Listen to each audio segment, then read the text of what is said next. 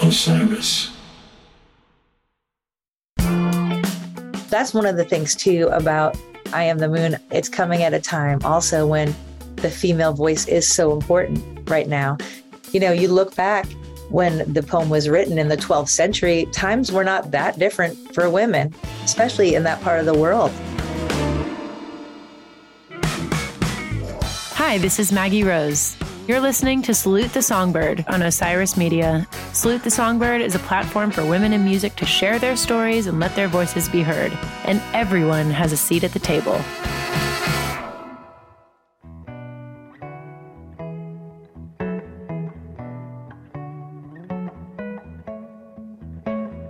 All the love we found, all the love we let fall down. All the love we found, all the love we let fall down. All the love we found, all the love we let fall down. Oh, down and down.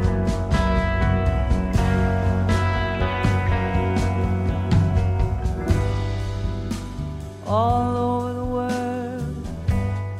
Hey there, welcome to Salute the Songbird. I'm your host, Maggie Rose, and today my guest is Susan Tedeschi of Tedeschi Trucks Band, which she co-fronts with her husband, also a world-renowned musician and guitar player, Derek Trucks. Susan is a Grammy-winning musician, and her voice is one of my favorites in all of music. And I really enjoyed getting to talk with her about how she found that vocal identity, considering she grew up in the Catholic Church like myself, and speaking from experience, I can say that it's not the most fertile ground for finding a soulful voice like the one that Susan possesses, but she takes us through a very impressive list of inspirations that helped her find that special sound. And we discuss something that's very exciting, her latest release with Tedeschi Trucks Band called I Am the Moon. And it was such a cool, heady, involved, intentional process. It's a 4-album, 4-film series. The visuals that accompany all these songs are stunning. They released it in installments over the summer, and it's based on a Persian epic poem by Nazani Ganjavi titled Layla and Majnun. I'm apologizing now for my butchering of some pronunciations later in this conversation, but Susan educated me on so much, and it was really cool to see how they looked outside of Western culture for inspiration, and that the whole creative process that went into this album was a means for her to stay connected with her band, who it's very apparent she loves so much and values personally and professionally. I really enjoyed this conversation, and I think you will too, and I can't wait for you to hear this beautiful music. Here is Susan Tedeschi. All the love we found, all the love we let fall down into the ground. Oh, we ran it all down.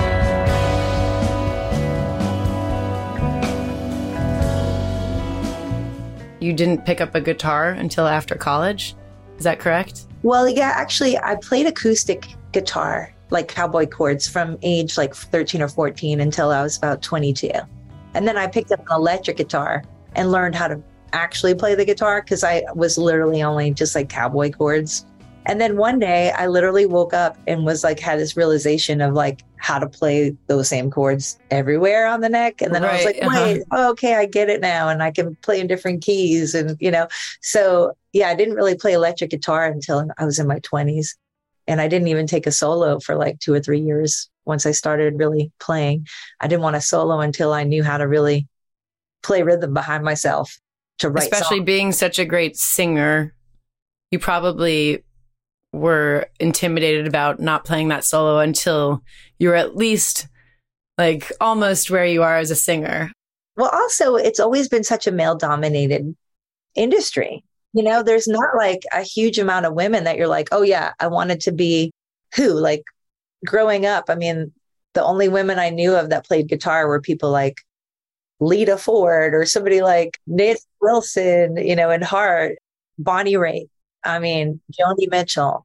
Like these are women that played guitar, but it was never like, oh, they're Jimi Hendrix or they're Eric Clapton or they're, Freddie King or whoever. Like they just weren't in the limelight like that. Like you didn't know of women soloists really, you know.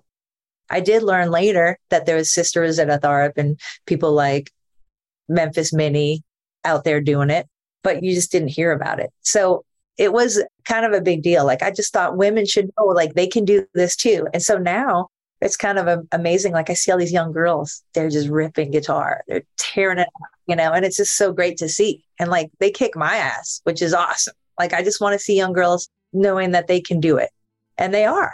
And now there's so many tools, like you can get on YouTube and like learn how to play stuff and figure out things. When we were growing up, I didn't even know about guitar players, really. I only knew about a couple of them. Like I knew about the Allman Brothers and I knew, you know, B.B. King and John Lee Hooker, but I didn't know about Freddie King or Otis Rush or Magic Sam or all these people that influenced me later.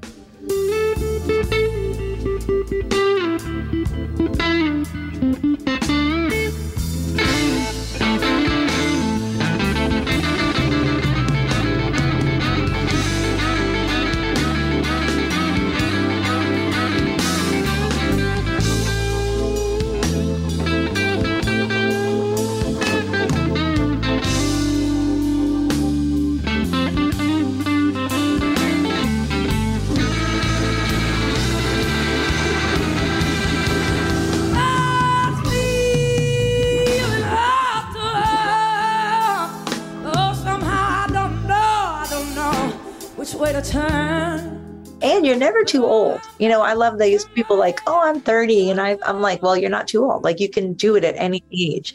And that's the thing about guitar too. It's one of those instruments you can always learn stuff on it. Nobody ever knows everything on it.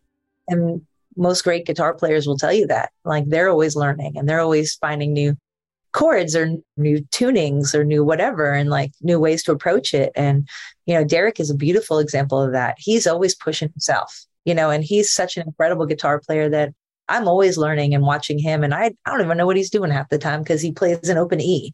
You know, I play standard tuning, but he thinks differently. He thinks outside the box, but he's always expanding on what he's learning too, you know, so it's not like he just, you know, he doesn't just plateau. And he pushes all of us, which is good, as then we're more creative and we're always learning. Do you think your kids being college age makes it a little easier to tour? It makes it much easier. It was really hard. Honestly, that was the hardest part of being in a band with Derek, is that now here the two of us were gone.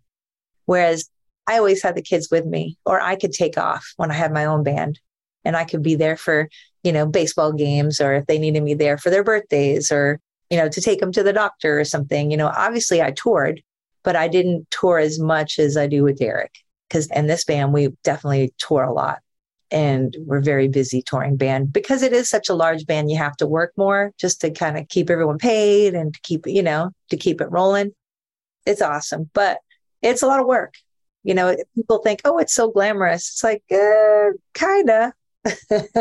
Right. Yeah. You know, what everybody does out here, it can be grueling on the body, but, you know, we do it because we love it, and we do it because it does bring people joy, and that's important. And we bring each other joy by doing it. So we're very blessed to have the jobs that we do, because, you know, I've worked other jobs. I mean, I worked in the restaurant industry for years. I was a waitress. I was a singing waitress on a boat. A singing waitress.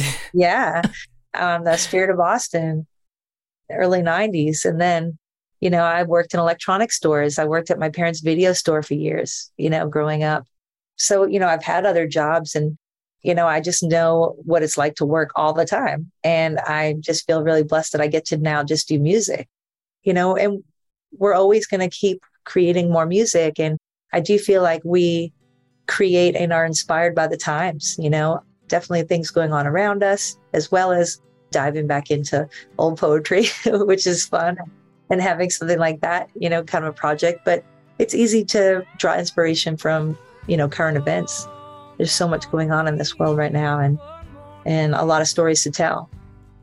One of the stories of La Di Da, it's cool that you incorporated a little bit of your own family experience into those lyrics, because it's like, my husband and I don't have children yet, and we're trying to figure out how to do it. But I feel like what you've done in your career is you just kind of jump in and amazing things have followed.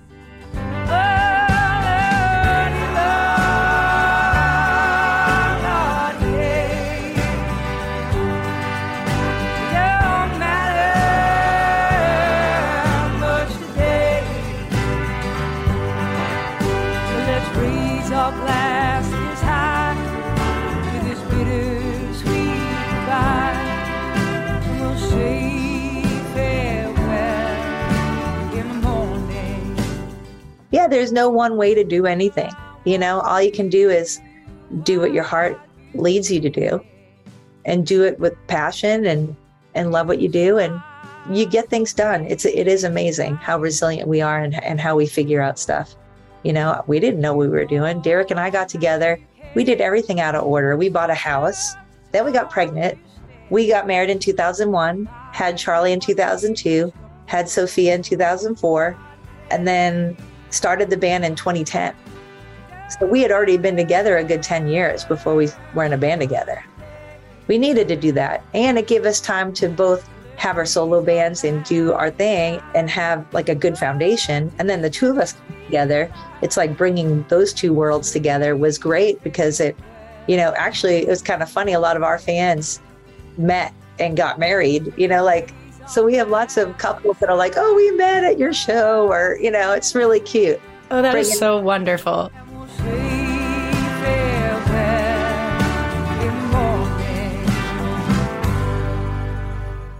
I heard you in an interview on Billboard's Soul Sisters podcast. I love those girls. You were the first episode of that whole series, and it was what turned me on to that podcast. Your voice.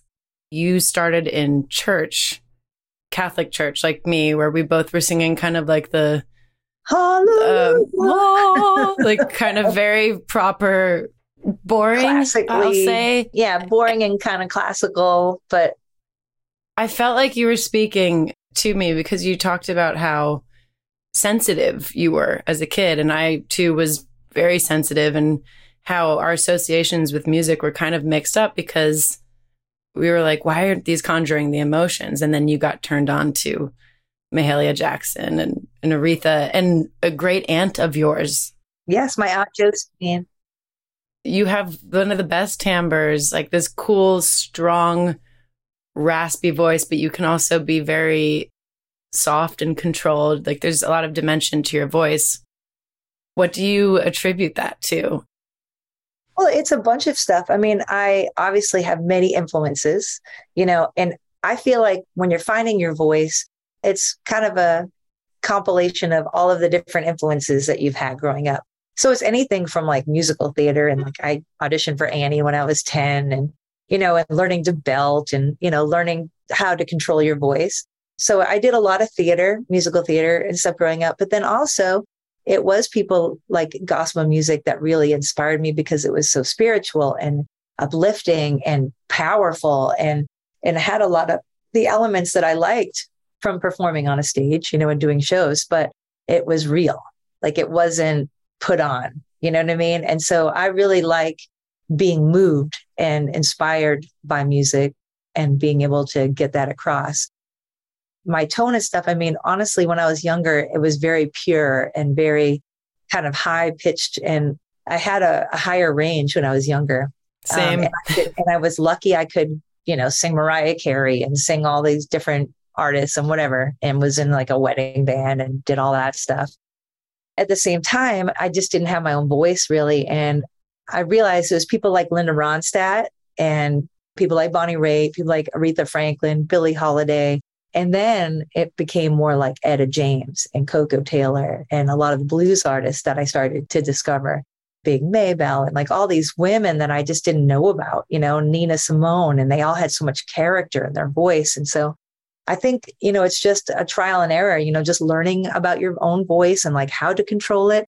But all of my teachers were classical teachers. So I actually, all of my voice teachers were opera singers. So my great aunt was an opera singer. I had this woman, Pearl Layton from Norwell, who was she was an opera singer and an opera teacher.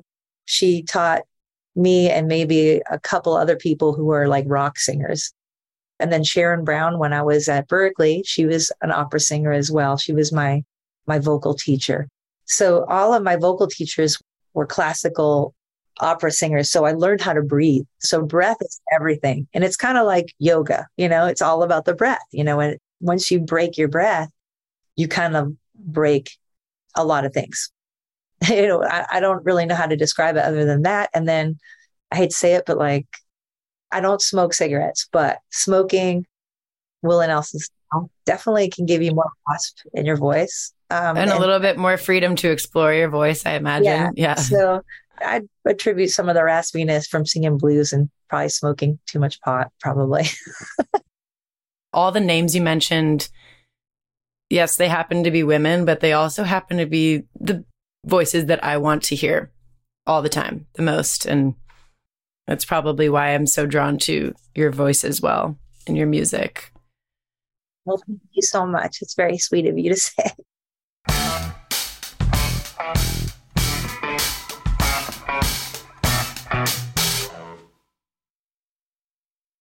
You just released the 4th installment of your most ambitious, most heady project to date, which I'm so glad I get to talk to you about because I have so many questions and I'm trying to wrap my head around it. But I Am the Moon, the 4-album, 4-film series that I want to hear all about the timeline of its conception, but it's absolutely stunning. And I love the visuals that you paired with it as well. I think when I'm making music or listening to music, it's nice to have imagery that goes with it that's not pulling you away from what the focus should be, which is the music. So congratulations on everything. Thank you so much. Yeah, thank you. We're all very excited that it came out so well and that people are receiving it well. So, and it's been great to play a lot of the new music live, just working on learning all of the songs, but it's absolutely beautiful. You have educated me about a lot of things, a lot of the references that kind of led to this album I was unaware of. So it's been very cool to see, how this Persian epic poem influenced a lot of the songwriting.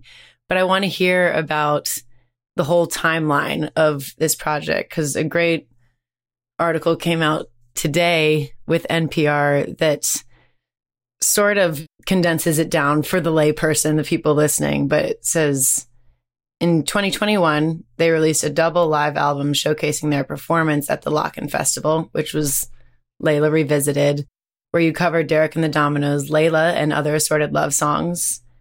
And then it goes on to say, which is referencing this wonderful epic album you've put out, I Am the Moon, that Layla is one of the characters in the epic Persian poem, The Story of Layla and Manjun, a tale of star-crossed lovers that Lord Byron called the Romeo and Juliet of the East. So how did all of these things come together and what's the significance of them to you and then to the collective as a band? Well, so what happened was, we had been on tour, obviously, in 2020 and in January and February. And then come March, Derek and I our last show was doing a benefit at the Beacon, and it was for Love Rocks in New York City. And, we went home on that Friday and it was so strange. We knew the world had shut down because there was nobody in Times Square, which is really strange when you're used to seeing New York City super busy. So we basically went home and didn't know what was going to happen and like the rest of the world. And then we just hunkered down. And then Mike called us I'd say it was April. So probably about 2 weeks into the pandemic. And he was like, I had a thought, guys. He had basically listened down to all of the Layla record and kind of looked over all the lyrics and realized, here is this album that we had just kind of covered. And he was thinking, looking at all the lyrics, how they were all very one-sided. It's all very much this one guy that wants this girl and he can't have her, but he wanted to know the rest of the story about Layla. So he said, well, how about if we all kind of just as a, way to keep in touch, all dive into this poem by Nazimi and read about Layla and Majnun and what is their story and who else is also affected by this story. And also, what does Layla think? What about her perspective? Does she think this guy's crazy or, whatever? So it was kind of nice to have, him just basically bring it to us and say, hey, like, I think we should all do this, and maybe it can bring some inspiration. And then it did. I am the moon, you are the sun, and look at you, flaming out in front of everyone. You are a star, I am a stone, up here spinning alone.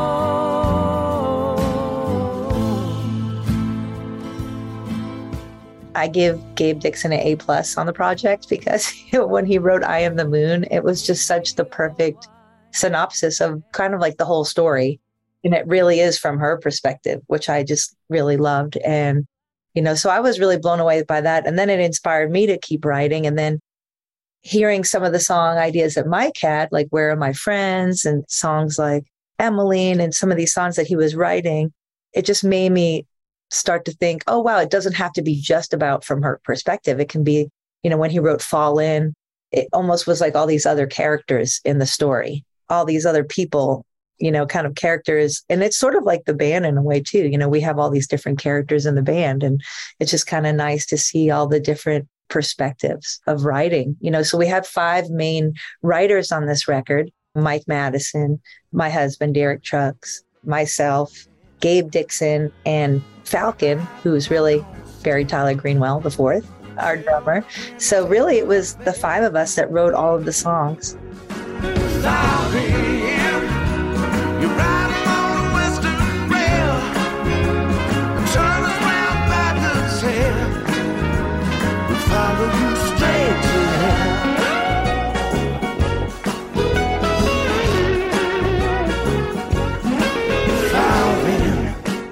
And so the ones that they had finished, they presented and we learned them. And then other ones that we were writing, we basically just tried to help each other finish songs. If like, oh, I need a part here, I need this bridge, or, can you help me write this? Or so we just sat down and worked away and just had all these beautiful songs. And then when we started to go into the studio and record them, which probably was that fall, I'd say fall of 2020 and also early 2021, we started recording them.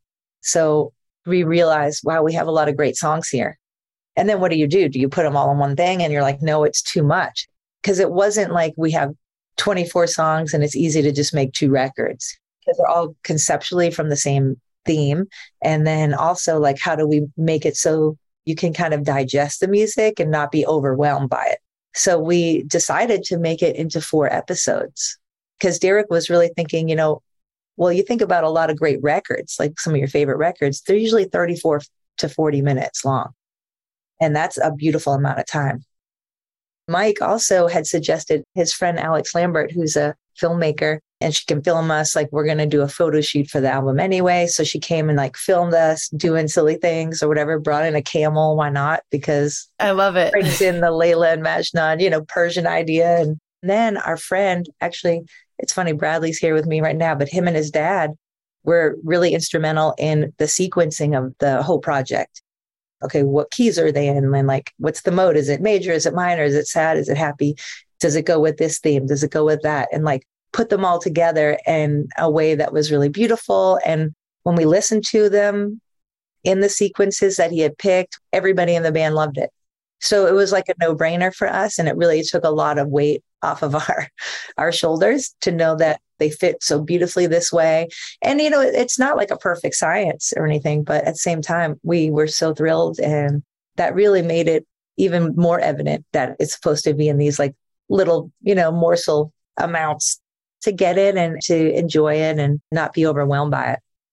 See, it's so fun for me to hear that you kind of had this seed of an idea, and then the gravitational pull of that idea made it all make sense. Because from my perspective, when you digest all of this stuff that you've released, in addition to the lock-in performance and just even the symbolism of the tie-ins with Derek and the Dominoes and Layla, what that means with your husband and the significance of Clapton, it seems like every single thing was intentional and thought of before it was executed. But it sounds like a lot of it was just organic, and it's probably because of that collaborative spirit that you have. Yeah. And honestly, there were so many serendipitous things about it. I mean, when we were making the Layla thing with Trey, one of the songs is I Am Yours. And Derek's like, honey, look up and see when that came out. When we looked it up, it came out the day I was born.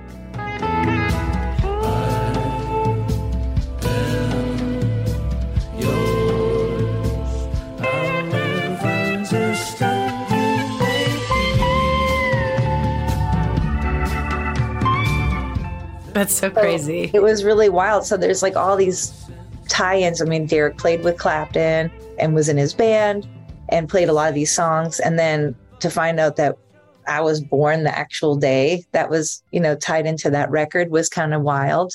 And then doing the I Am the Moon project has just been really beautiful because it does seem to have some parallels with that original record in the way, stylistically, like, a lot of rock and roll, a lot of blues, a lot of things like that. But at the same time, we're kind of just like, it shows how we've all been influenced by that record and how that record is a part of us. But at the same time, we created our own story too. I think also because of how welcoming you were to everybody in your camp too. That's probably why it became so much larger than life with, how the presentation of this whole concept ultimately ended up. Well, we're just really happy with how it turned out. And, it was a little ambitious, but at the same time, this band loves to work hard and we're used to that. And so even though it is kind of like a big undertaking, it's not really that far off just because we work hard all the time. We're always practicing, we're always learning stuff. And so it was just really nice to have some new, fresh material too.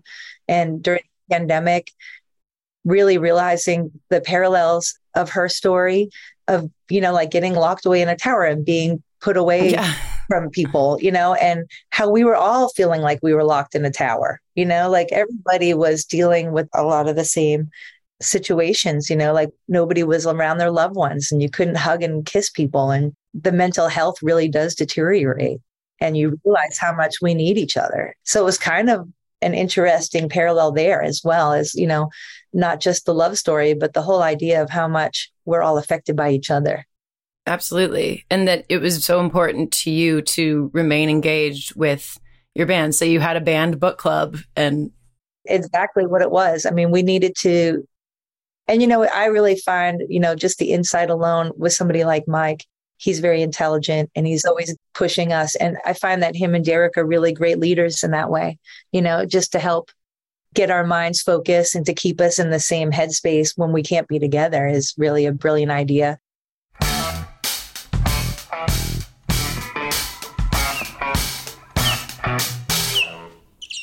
Well, hey, I hope you're enjoying my conversation with Susan. I loved speaking with her, but a few weeks ago before we spoke, I was feeling a little overwhelmed because first of all, I'm a huge fan of hers.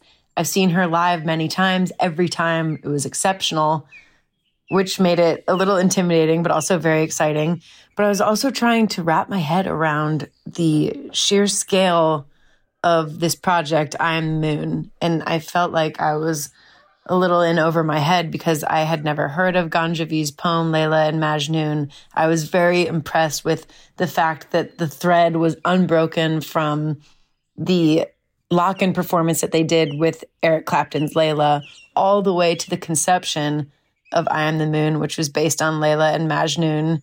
And it kind of made me feel like, how do I begin to attempt a project like this? And did they have an idea of where everything was going to be when it was all said and done? And in speaking to Susan, it became apparent to me that it wasn't. They didn't know where all the chips were going to fall before they set about doing this, but they are creatives, and this was how they were going to stay creative and stay connected with each other. So they just did it, and it made sense because I think that they've been very authentically making music for a long time. So they know how to stay true to themselves. And even in the way that she's speaking about her mastery of guitar, and she didn't say that she was practicing till her fingers bled and studying theory. She just said, I figured out how to play all the chords in different places on the fretboard. And then I started soloing. And I just love the ease with which she dives into these practices that end up yielding amazing results. And I know that she is a very self-possessed person and she has a strong sense of confidence, but there also is just that acceptance of go for it, see what happens. And sometimes excellent things will yield from those efforts, as we've seen with Susan. So great example to follow by. Looking outside Western culture for inspiration, what is the importance of that to you? Because even in researching this project, I feel like, I'm probably not exposing myself to a lot of these literary works and things that I think would benefit me as a songwriter and an artist. Well, that's the thing too. Yeah, we do forget sometimes the huge wealth of artistry out there that you can use as inspiration. It doesn't always have to be music inspiring music. It can be definitely written word, or even just visiting places and learning about cultures and finding the things that we do share in common all over the world. That's one of the things too about I Am the Moon. It's coming at a time also when the female voice is so important right now, especially when people are trying to make laws for us with our own bodies and doing these things. You look back when the poem was written in the 12th century, times were not that different for women, especially in that part of the world. There's still little girls being sold off to be married, so families can survive. I mean, it's really horrible that we're a commodity, that we're bartered and sold. And it's absolutely sad. And I hate to say it, but it's really not, we haven't evolved that much. We really come far enough, especially now. I feel like we're taking a step back. Things like Roe versus Wade, people want to have politics and you're not supposed to talk about this and that.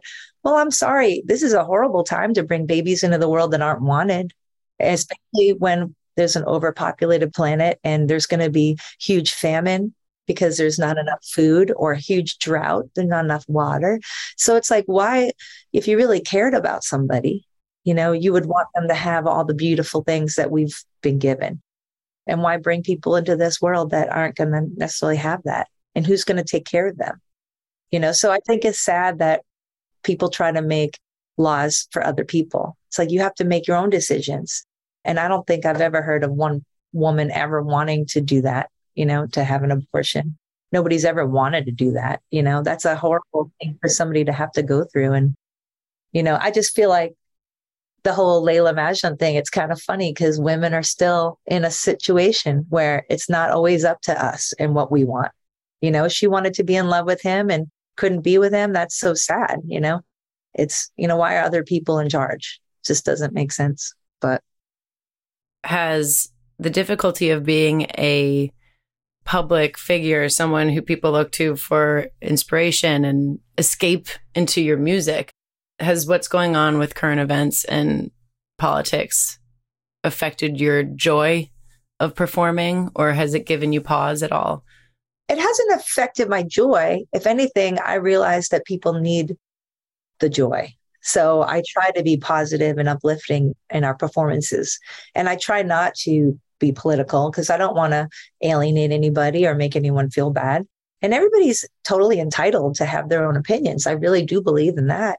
And I think, that's a beautiful thing about life, is that we all have our own decisions we have to make about things. But at the same time, I don't think we should do things to hurt each other. And I do like to preach and get a little bit mad at the end of songs sometimes. And sure, I'll be like, hey, we need to stand up for each other. We need to do a better job. We got to stop shooting each other and start loving each other, because the mental health has gone to shit. And we got to do a better job at loving and caring about each other and understanding each other and talking to each other. Communication is important. And when you don't communicate, the insane mind can take over. And there's an insane mind and a divine mind. There's the divine mind that, we know naturally when something is right or something is good, and then there's the insane mind, which can take over, and it's misinformation and it's like doubt and it's fear and it's all these things that you carry all this burden and you don't need to. The world has changed. And I do think because of mental health, number one, people are scared to go out. Some people are just getting out now. Also, people don't know, is COVID always going to be around? Yeah, it probably will. And, how do we have to deal with this now? And, how do we learn to trust each other and help each other?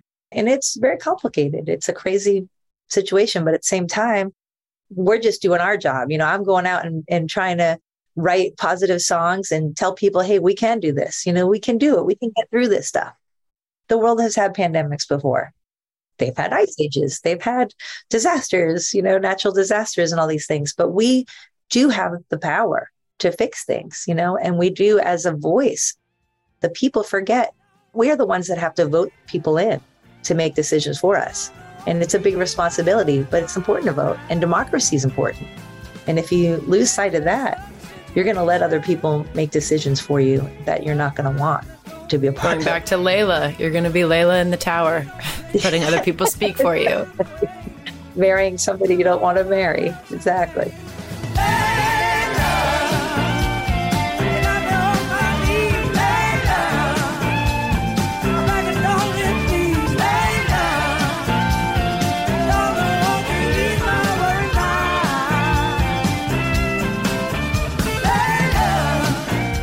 To think that saying, let's stop shooting each other and loving each other would be a controversial thing to say is crazy. But everyone's just policing each other's thoughts so much right now. And I think the most badass thing you can do is speak your truth. And I just never thought that would be so revolutionary. Well, it's scary because there is a lot of uncertainty, and there's no safe place anymore. And that's the thing that's terrifying. Can you imagine being a young child and going to school and not wanting to go to school because you're afraid you could get shot and killed? Kids didn't like school growing up anyway. They don't need to have a reason to fear school. It's supposed to be a safe place. And shame on us for not changing laws and for not making it more difficult for people to get weapons of war on the street. It's bullshit. They should not be able to have an AR-15 and walk into an elementary school. Shame on our world, okay? Because that is not okay.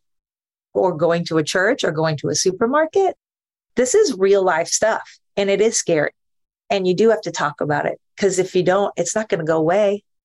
How are we going to fix it? And I try to fix it through music. I try to fix it through telling people, hey, there's other things that we can focus on. We don't have to focus on all the negative stuff, but we have to address it because it's affecting kids. And it's affecting the way that we shape our world, and we don't want to just have it downward spiral into like complete chaos. And man, those algorithms are well designed to do just that. It's like you're way over here and you're way over here. And the meeting in the middle is the art. I think art, which can be a little bit loosely defined, both sides can see things that they love in it, that they can reflect back on themselves, or that they can hopefully maybe see some flaws in what they're doing. I think that's what guides people back toward the middle. And that's what gathering physically together at shows and everything after pandemic started to kind of thaw out some of that icy rhetoric that was flying around. I have seen that people at shows do seem to be really happy and dancing and really excited to be around other people. And that's nice, because I was worried that people would I didn't know if they were going to be happy to be around each other anymore, just because they're scared. But I'm glad that people are getting out and they're living their lives and they're trying to get back to normal and they're trying to have fun and they're trying to find some joy and some peace and stuff that we have in common. Find the things that we do share and be thankful for those things, I guess that segues, zooming out from the world at large, more to your world, which is you are a touring machine. So idle time when the pandemic arrived was probably not very welcome by you, even though you were anticipating that. I loved it. I loved You did? On the road. Yeah. Well, we got to hang out with our kids more. I think the silver lining was that families actually got to be together, immediate families, and then to really work on each other and to listen to each other and talk to each other and really learn about each other.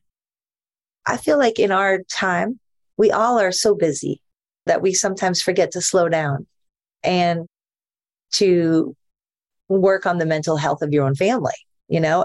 People have a lot of work to do, and I think it was a really beautiful time, like a silver lining, to be stuck together at home, and to enjoy each other and be thankful.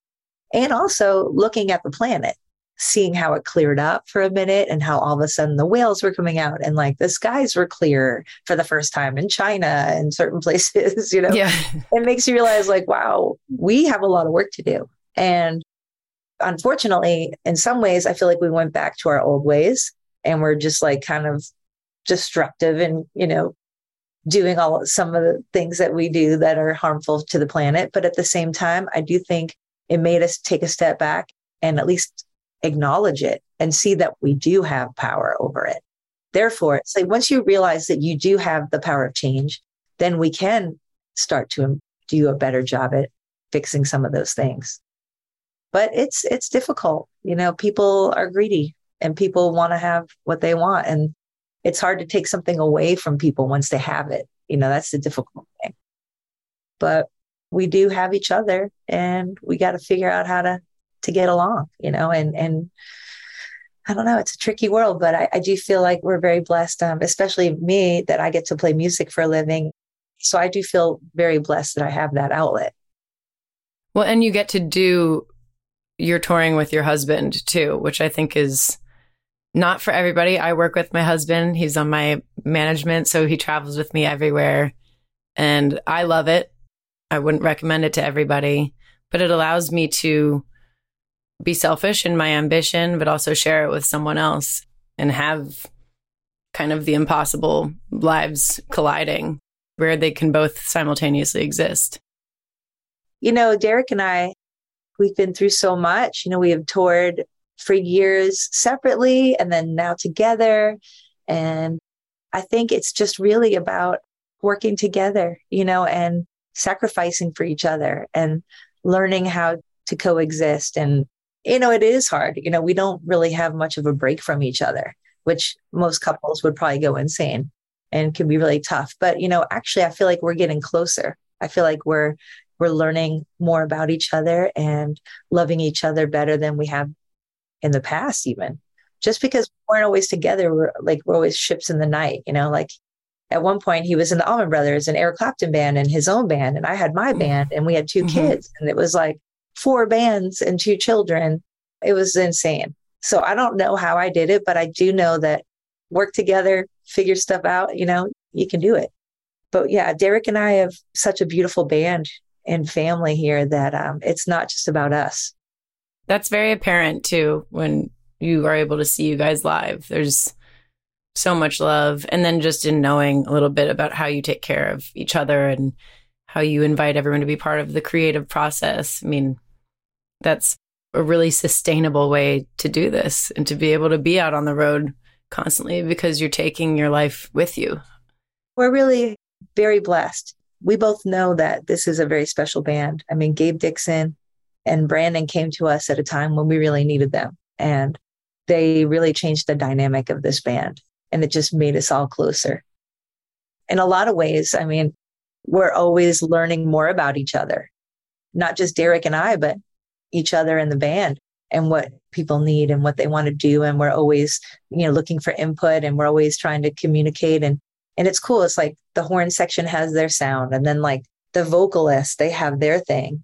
And then like the core of the band has their thing, but we all work together in such a beautiful way. And I think the diversity in the band is important too for the audience to see, how different we all are. And we're all men and women and we all come from different backgrounds and religions and races and how well we can get along. So I think that's also a very positive thing for people to see. And I think that is cool because it brings people together and it makes people realize none of us are scary. We're all the same. I like to end these conversations by asking what you think the biggest advantage of being a woman is in the industry. In an interesting way, I always had a very special relationship with a lot of the old bluesmen. Like they really always respected me and treated me with a lot of love and respect. And I do feel like being a woman was to my advantage. It wasn't because like they were hitting on me or anything like that. It was just, I think they found comfort in being around a woman sometimes. And they trusted me and they opened up to me. And being a woman can make people feel kind of comfortable at times. I had a very special relationship with B.B. King. He was almost like my grandpa in some ways. And I was very close with a lot of other artists like Hubert Sumlin and people like, Little Milton.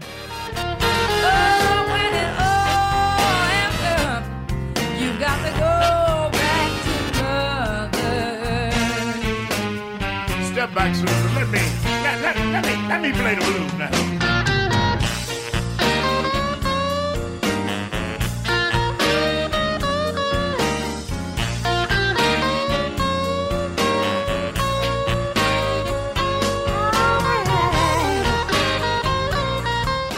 I think being a woman somehow was to my advantage. It made me stand out. I wasn't just another guy playing guitar and singing.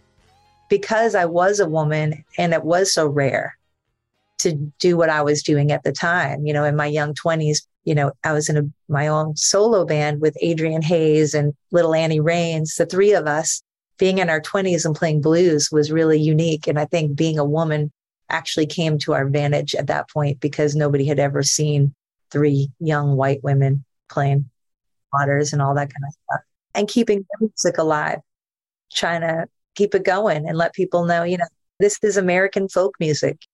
And so I do think that women do have a lot of beautiful things that we can offer as friends and listeners. And, we have a lot that we do for this world.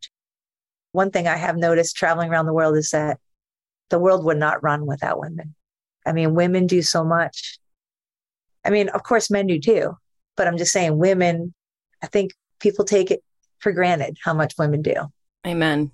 And I think it's an incredible gift to be a woman and get to do what I do and to be a mom and to be out there in the world. And there's a lot of potential for women if you know how to just believe in yourself and go for your dreams. You can manifest them. You can make it happen. And women find a way to do it and get it done. They just do.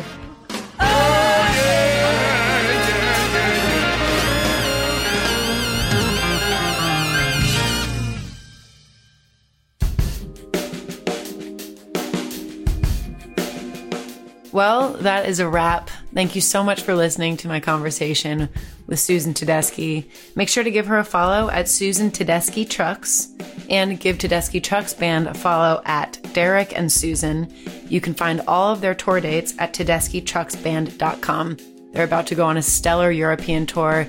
They just finished a bunch of shows at the Beacon Theater in New York City, which I'm sure was epic. And do yourself a favor. Go listen to I Am the Moon, all 4 parts of it, and watch those visuals that accompany this beautiful music. You will not be disappointed.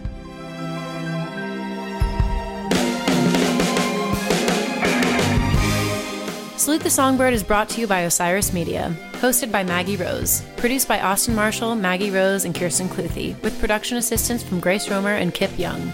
Edited by Justin Thomas of Revoice Media. Music by Maggie Rose, show logo by Premier Music Group, graphics by Catherine Boyles and Mark Dowd. Thank you so much for listening, and to close out the show, from Tedeschi Trucks Band, I Am the Moon is Here, My Dear.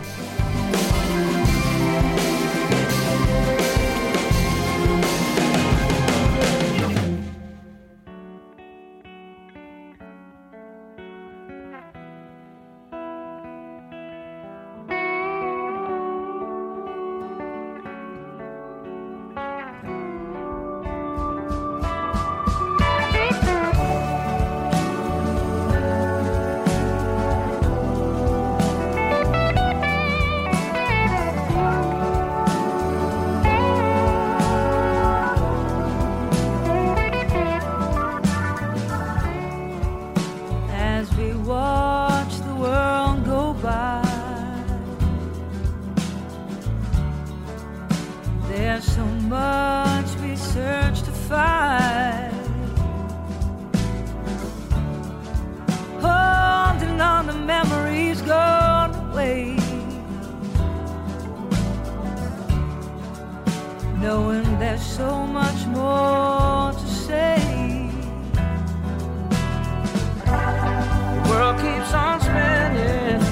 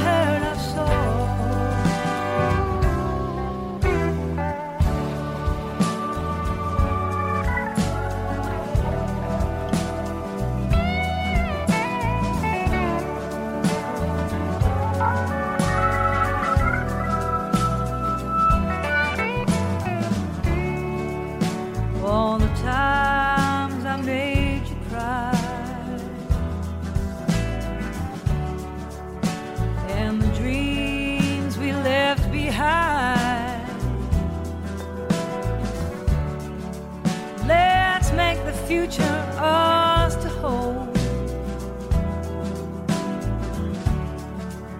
And I'll be there as we grow old. Deep in our song, I believed all along the way. The world keeps on turning and turning, round and round it goes. Here, my dear, is your melody. So sorry it took so long. I was lost in the wilderness, and that's where I heard our song. Hear my dear, it's your melody. So sorry it took so long. I was lost in the wilderness. Oh, that's where I had our song. Hear my dear, it's your melody. I'm so sorry it took so long. I was lost in the wilderness. Oh, that's where I heard our song.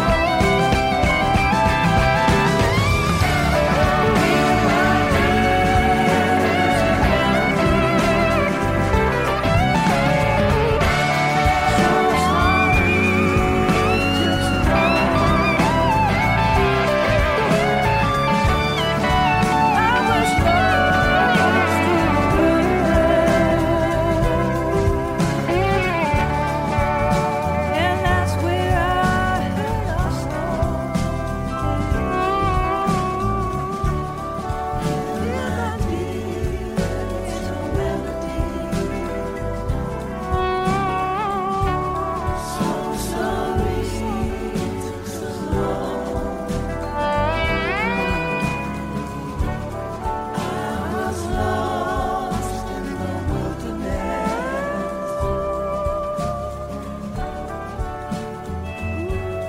That's where I heard our song.